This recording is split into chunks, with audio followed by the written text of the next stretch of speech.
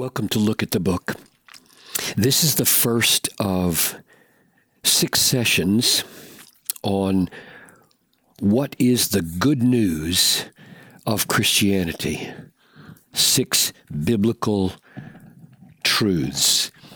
And you can tell by what you're looking at that Look at the Book is perhaps different from other teaching methods in that you're looking at a screen here instead of looking at me, and what the screen is mainly going to show in the coming sessions are Bible passages like Isaiah 43, 6-7. We're going to look at this. That's the kind of thing we'll be looking at. So Look at the Book is a teaching tool that focuses your attention on passages of Scripture. And the reason for focusing on passages of Scripture is that Christianity derives its understanding of the world from the Bible and its understanding of good news. What is good news, or what we call the gospel? And when you're trying to understand good news, you need a situation. In other words, if I say, the doctor's here, if this is a costume ball and someone dressed up as a doctor has arrived, well, that announcement will mean one thing and will be one kind of news. But if you're lying in the next room with a severed artery and we're desperately waiting for the doctor to come because I can't stop the bleeding, and I announce the doctor's here, that will have a news for you that is of a different quality. So you get the idea that in order to understand any statement that claims to be good news, you have to understand a situation, and that's why there are 6 of these. As you might wonder, well, good night. Can't the news be stated in a sentence? Well, yes, it can be, but it won't make any sense as good news any more than the doctors here will make sense without a knowledge of the situation. And the situation is somewhat complex, and so there needs to be an understanding of 6 of these biblical truths so that there can be understanding. And I understand that some of you watching this don't believe that the Bible is the Word of God the way Christians do, the way I do. And I'm asking you to consider these biblical claims to truth so that there will be understanding. Understanding, wouldn't you agree, always precedes agreement or disagreement. Agreement or disagreement. And so for you to make an informed decision about agreement, there needs to be understanding, hence our effort to look at the Bible and look at 6 situational settings for the good news so that when we get to the good news, we can really understand it. So the first of the 6 is this. What is the good news of Christianity? 6 biblical truths. Number 1, God created us, created human beings for His glory. So we want to look at some Scripture to support that, so you can see that is really what the Bible and Christians believe and are taught, and then we need to know what in the world does that mean. So, number 1, this is a prophet from the Old Testament, the first part of the Christian Bible, chapter 43. This means verses 6 and 7. Bring my sons from afar, my daughters from the end of the earth, everyone who is called by my name, whom I created for my glory. I created for my glory, whom I formed and made. So all my sons and all my daughters, and I think by implication all humans, because Christians teach that anyone who believes in Jesus Christ may become a son or a daughter of God. So I think he's saying by implication, I created for my glory, God created for His glory all human beings. Here's another text to point in that direction. The very first book of the Bible, Genesis chapter 1, verse 27. So God created man in His own image. In the image of God, he created him male and female. He created them. What does it mean to be created in the image of God? And we don't need to get into all the controversy of whether it means man's rationality or his volition or his morality. I would simply point to this fact. If God puts 7 billion images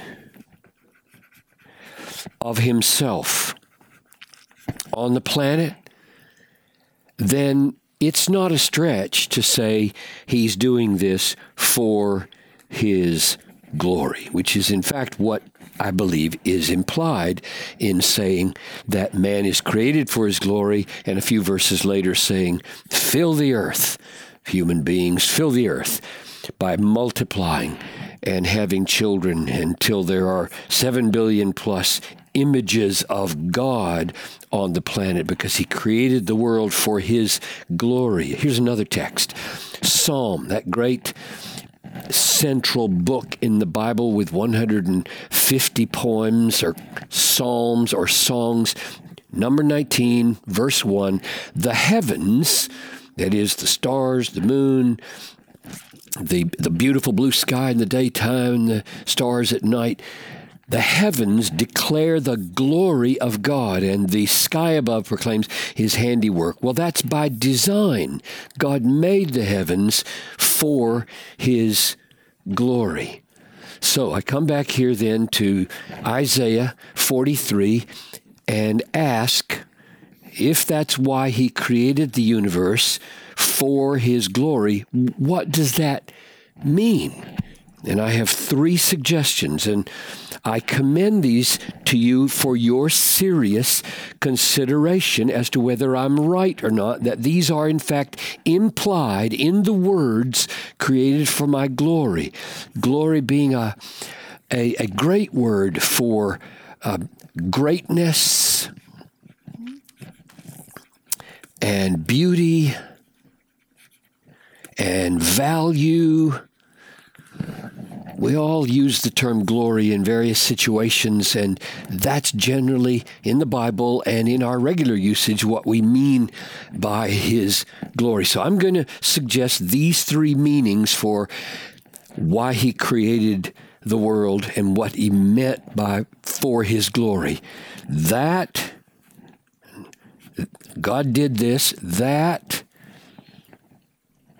my glory, God created us, created the universe, that my glory, I created it for my glory, that my glory be known as the greatest treasure. The greatest treasure in the universe. Second, God created the universe that his, let's just say my glory, meaning God's, be enjoyed as the greatest pleasure in the universe. And I'm suggesting that this is implicit in the phrase, God didn't create the universe that his greatness and beauty and value be hidden. He created the universe to go public that people might know that he is supremely beautiful, supremely valuable, supremely great, and therefore the greatest treasure in the universe. And he didn't create that known treasure so that it would be found boring or stupid or meaningless, but that it might be enjoyed, here known in the human mind, here enjoyed in the human heart, because we are knowing people and valuing people as the greatest pleasure. We all know that that's the way we magnify things, by taking pleasure in them. So, number 3 is, he created the universe that his or that my glory be shown. So now we're going public. So knowing is in the head and is invisible to anyone but God. Enjoying is in the heart and is invisible to anyone except when we show it in some way. So that my glory may be shown as what? As the greatest treasure.